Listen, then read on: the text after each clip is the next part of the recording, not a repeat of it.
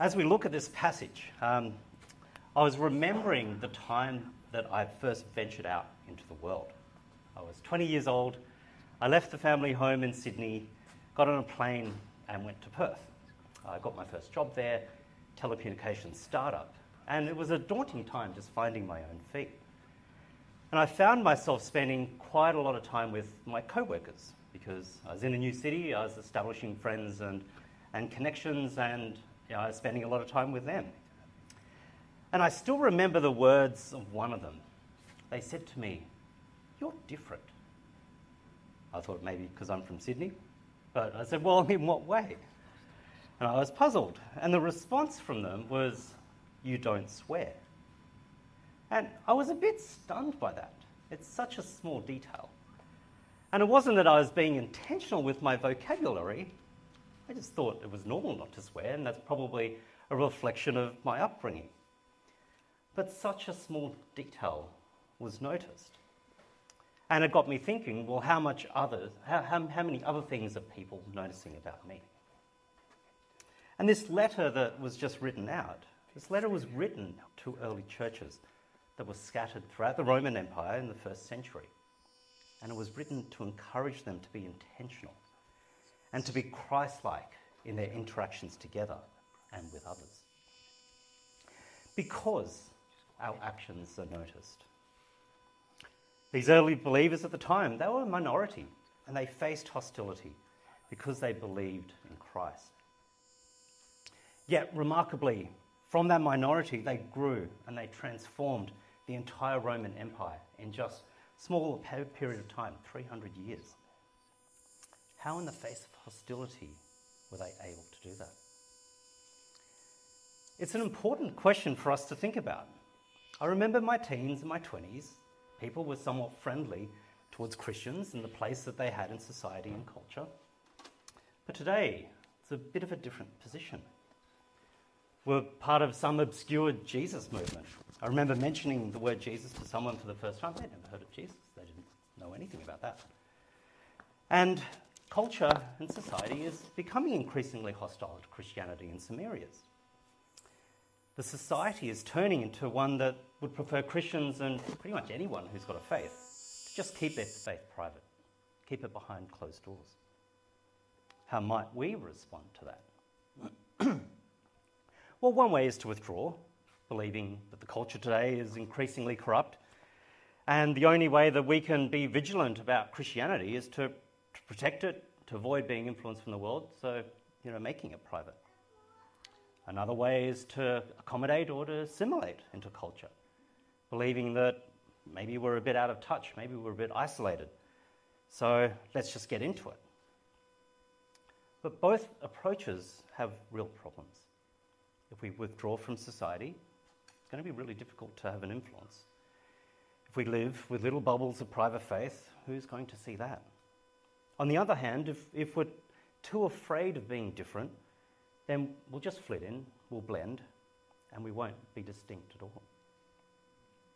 So how might we respond?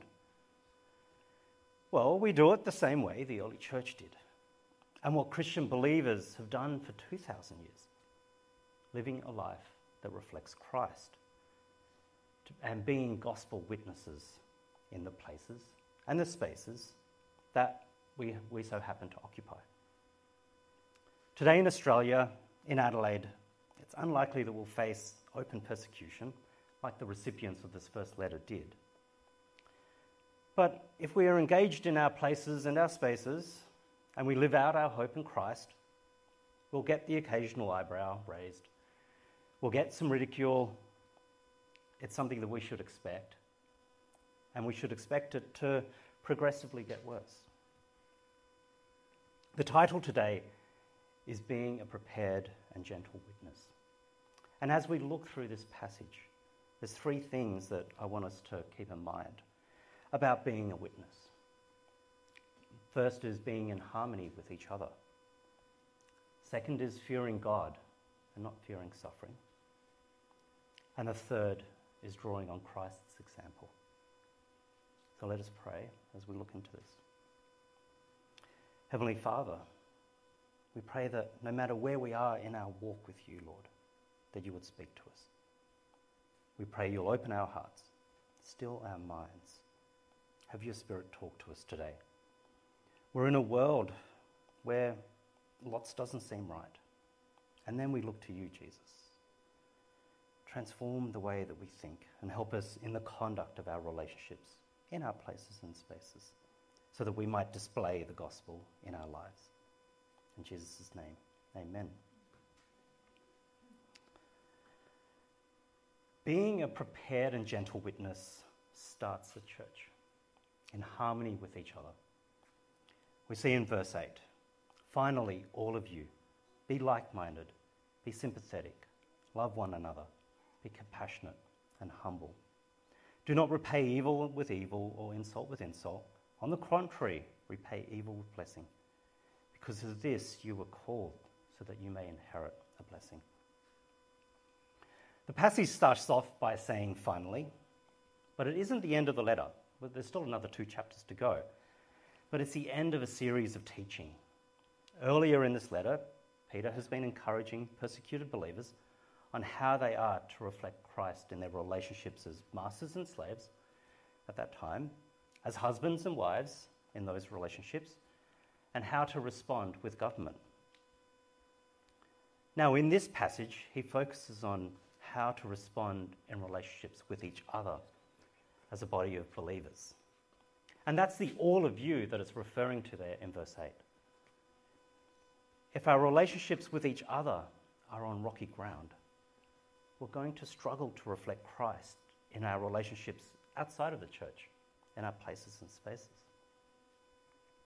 If we can't love each other in our church community, if we have unkind attitudes here amongst ourselves as a body of believers, we're going to face challenges.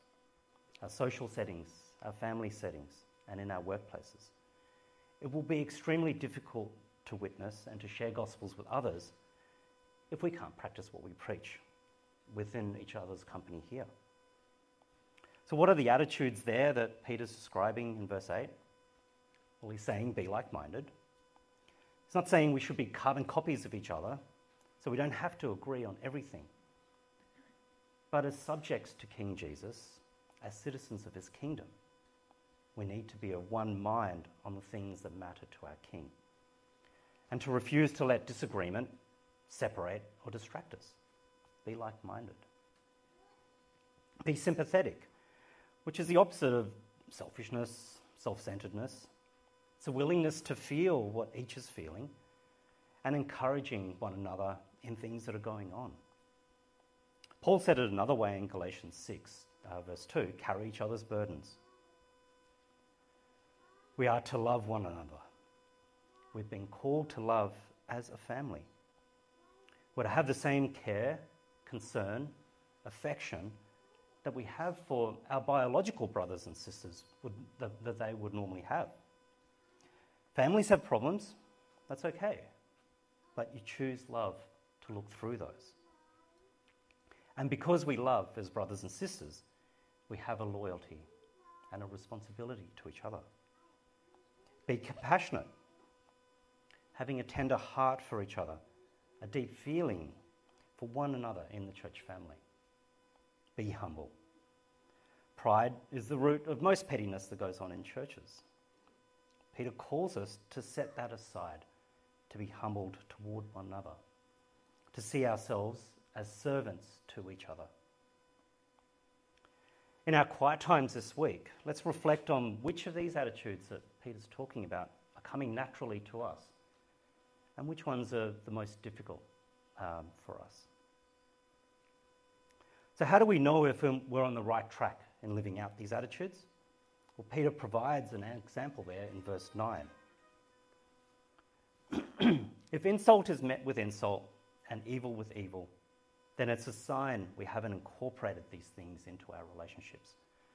It's evidence that we haven't been able to forgive each other. The sinful nature will return evil for evil, but the spirit nature will return insult with blessing. We're called to be a blessing to each other. When we suffer, we bless. When we're slandered, we bless. When we're hurting, we bless. Why? Because we're called to bless. It's there. But as we bless and suffer and bless, we're inheriting the blessings of Jesus, whose sufferings and blessing we also emulate as believers. Verses 10 to 12, there's actually a quote there from Peter from Psalm 34, 12 to 16. And he's putting this in to bolster his case, that we must turn from evil and do good. Our tongue is prone to evil, especially when we're under pressure. We complain, we blame, but in the Spirit, our tongue becomes an agent of blessing. And this is not something passive, it's a decision. You can see there in verse 11, they must turn from evil and do good. They must seek peace and pursue it. Turning, seeking, pursuing. These are actions that won't come naturally when facing insult. They're actions that are only the result of a decision on our part. Being a prepared and gentle witness starts with our church family, in harmony with each other. And then we go into verse 13 where Peter asks the rhetorical question. Who is going to harm you if you are eager to do good? Now, normally when we do good, we receive good from other people in return. But sometimes suffering, as in a hostile response, occurs even when doing good. And verse 14 acknowledges that. But even if you should suffer for what is right, you are blessed. Do not fear their threats. Do not be frightened. The suffering spoken about here in these verses is a suffering that results from righteous living that's conforming to God's standards. This letter was written to early Christian believers who were facing hostility for their faith. They were being harmed because they performed good deeds in the name of Jesus. Peter's calling his readers and us towards righteousness, to do good and to do what is right. When you do that, you're more likely to avoid harm. But even if the result is suffering, we're encouraged to remember that we are blessed. And because of that, there is no reason to fear suffering that might arise from the doing of good. Why? Well, we've got a secure and an abundant future with God in eternity. Christians are called to live differently in the world. We're to lead good lives now, during this life, for the sake of Jesus. Jesus is our example. Jesus suffered for our benefit. So we should not be surprised when we suffer for his sake. And Peter writes that to suffer in this way is actually a blessing. It's a privilege. Peter then references Isaiah 8:12, a passage about fearing God rather than fearing men. Do not fear what they fear. Do not be frightened. When God spoke those words to Isaiah, Isaiah was reporting that God's strong hand was upon me, warning me not to follow the way of this people. The people at that time feared death at the hands of their enemies, but Isaiah was not to fear. He was not to panic or be intimidated. He was to fear the Lord, not to fear the enemy. He was to trust in the Lord, and so are we, which is why Peter has put that into this passage. As Christians, we're called to refuse our natural response, which is to be afraid. To be afraid of those that might hurt us, or to be afraid of a response that we might receive. We're told to reject that sort of anxiety. And instead, Peter gives some instruction in verse 15 on how we are instead to respond. But in your hearts, revere Christ as Lord. Always be prepared to give an answer to everyone who asks you to give the reason for the hope that you have. But do this with gentleness and respect, keeping a clear conscience, so that those who speak maliciously against your good behavior in Christ may be ashamed for their slander. For it is better, if it is God's will, to suffer for doing good than for doing evil. What's coming out of these verses? Well, focus on Christ rather than your fears. It's vital that we get our priorities right in that area. Just as God said to Isaiah during his crisis, we are not to fear what unbelievers fear, but we fear God. Be ready to give an answer. Sometimes we find ourselves terrified to witness to our friends, much less to our enemies, but we are to be prepared. It's good for us to think through why we serve Jesus. Why do we have this hope? Why do we believe what we believe? So that we can articulate that to others. Because questions will come. One of the distinguishing marks of Christians is their possession of hope. Christian hope is real. It's distinctive. We'll all have stories about how we have felt that hope. And it prompts questions from others. It's puzzling to non-believers. The Spirit will help us know what to say. Luke 12, verses 11 and 12 say that. But we must overcome our fears. We must be willing to say what God gives us to say. We must have an answer prepared. Reply with gentleness and respect. We're tempted to tell off and condemn our tormentors. But we must resist that temptation. Rather, we answer as Jesus did. We are to speak about our Lord with joy and gentleness, respecting our tormentors, because they're also people that Jesus died for. They just don't realize it yet. And keep a clear conscience. When we're under pressure and when our life is on the line, we're tempted to justify. We'll justify our actions, that the ends will justify the means, but we must act righteously and speak with gentleness. Otherwise, if we respond poorly in the face of evil, then we're becoming evil ourselves. We're doing evil ourselves. And Peter's exhortation there in verse 9, do not repay evil with evil or insult with insult, but with blessing. A good conscience will mean that no one's got anything that can accuse us of. Don't respond with evil. Respond with blessing. And that's the best way to engage with a hostile culture. It isn't to blend into it or to withdraw from it, but to bless it. Respond with blessing. We should make friends with those who aren't Christians. We should hang out with people after work, after an event. We should build relationships with our neighbours and those in our extended families.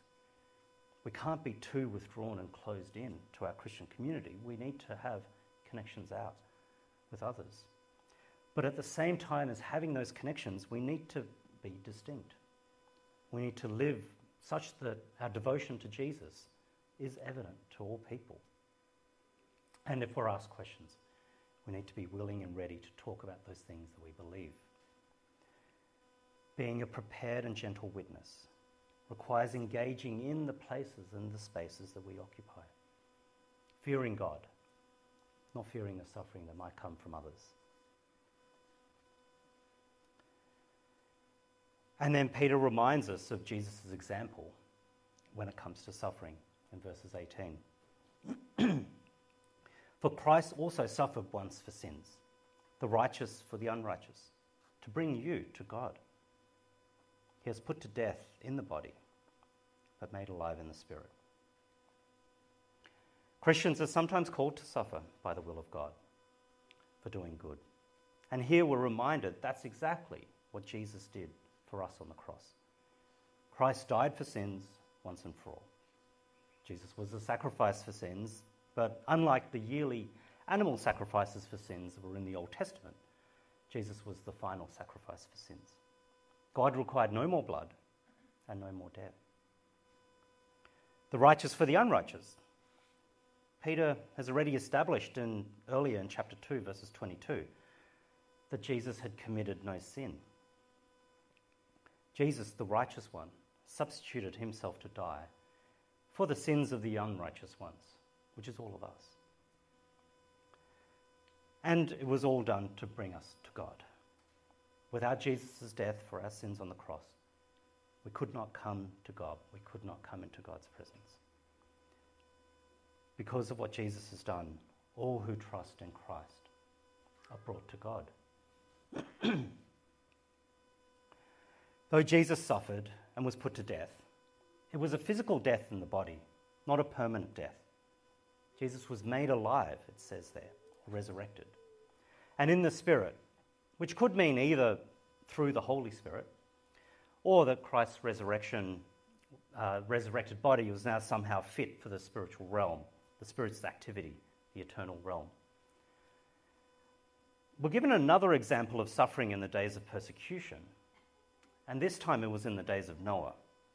In verses 19 to 21, they say, after being made alive, this is Jesus, he went and made proclamation to the imprisoned spirits, to those who were disobedient long ago when God waited patiently in the days of Noah while the ark was being built. In it, only a few people, 8 in all, were saved through water. And this water symbolizes baptism, which now saves you also. Not the removal of dirt from the body, but the pledge of a clear conscience towards God. It saves you by the resurrection of Jesus Christ. Now, these verses are tricky. But first, let me give you the point of what Peter is saying before we look at the tricky bits. We're given an example of Christ. Christ's example of unjust suffering resulted in witness. And he was vindicated by God through the resurrection and then ultimately to the ascension at the right hand of God. Then we're given another example of suffering in the days of persecution. This is Noah, a man who bore witness in a hostile world at that time. He too was vindicated by God, who delivered him and his family through the flood. And so Peter is aiming to the conclusion that we should be willing to bear witness in a hostile world, including being baptized. In the early churches, baptisms were an open thing. Today we tend to baptize within the church service. But baptisms were out in the open, in waters, in rivers, in lakes, things like that. And so everyone would see someone's being baptized. It was quite visible to the local community, and it would be obvious who was converted to Christianity. It's an obvious witness, and it's a pledge of a new believer's faith. I remember speaking to a new Christian several years ago who grew up in another faith.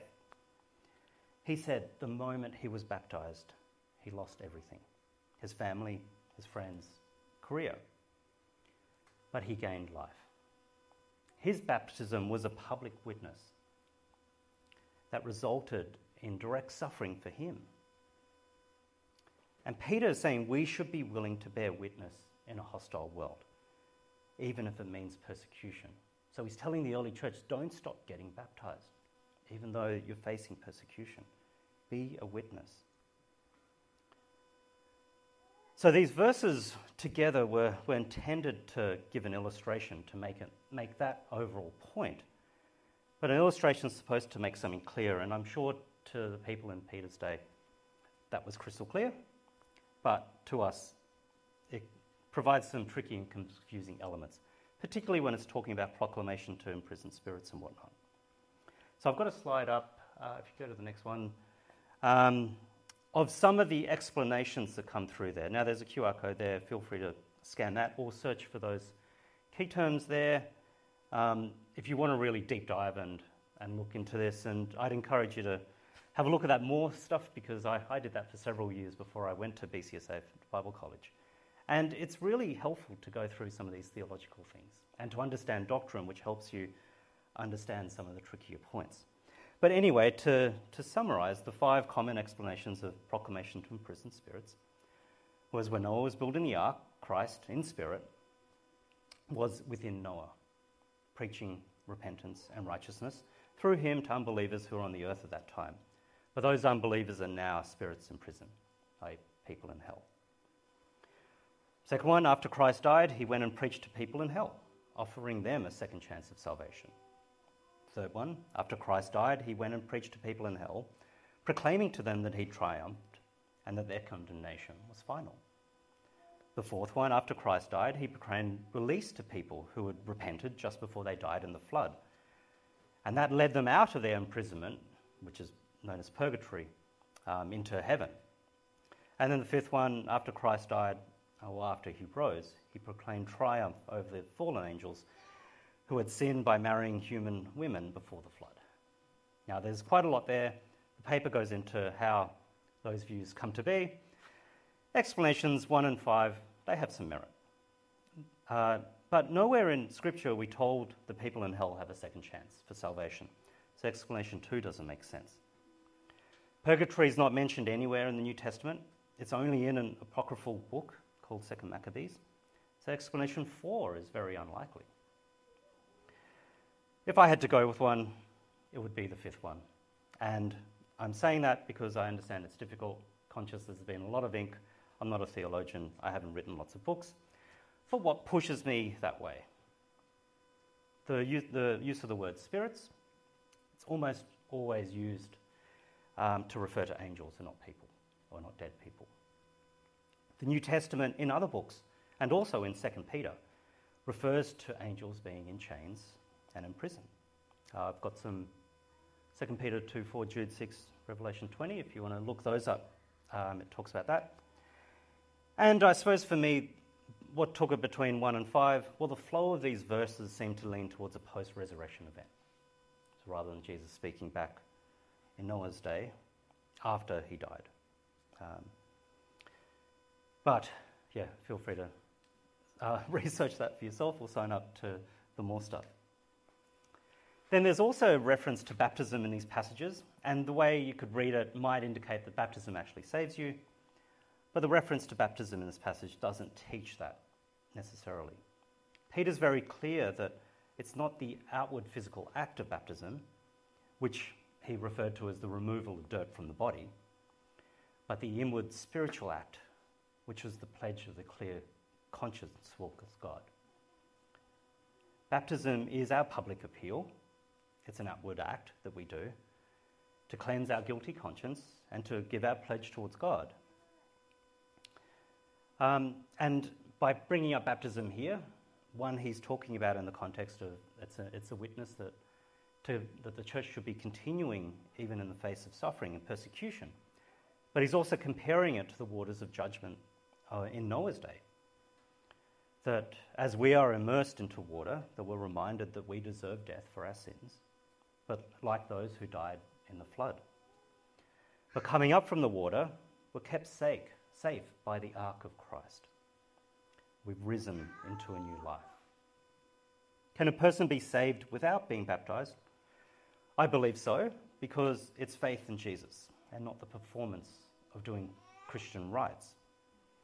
And Luke 23, 39, 43 talks about the repentant thief on the cross who wasn't baptized. But baptism's often spoken about quite closely with belief, because in the early church, baptism normally followed immediately after a profession of faith. So much so that they've always been kind of interlinked and interrelated. So for a Christian, when you put your trust in Jesus, the next logical step is to be baptized as a pledge to God of your faith to him and as an external witness to others. Then this section of 1 Peter concludes almost with a doxology. Verses 21. It saves you by the resurrection of Jesus Christ, who has gone into heaven and is at God's right hand, with angels, authorities, and powers in submission to him. Jesus is indeed Lord now. He lowered himself, he humbled himself, even to death on the cross. But God has raised him from the dead. And Philippians 2, verses 9 to 11, tell us about that. Being a prepared and gentle witness draws on the encouragement that we get from Christ's example of suffering. So to bring all of this together, we're reminded that we're actually, in fact, dual citizens. Some of you here might be triple citizens. But we're at least dual citizens. We're a citizen of this world, a citizen on earth.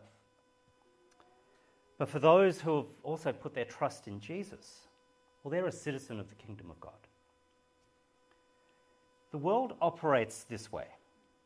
When someone is doing good, well, sometimes I might respond to that in evil. When someone has done evil, well, I might mirror that with an evil response. That's how the world works. But as citizens of Jesus' kingdom, our response is always to do good, regardless of the way that we have been treated. We are to bless. And as difficult as it is, we are commanded this directly from Jesus. He said, love your enemies and pray for those that persecute you. It's in Matthew 5, verse 44. That is the godly way. That's the way of the kingdom of God. And that path will bring suffering, will bring persecution.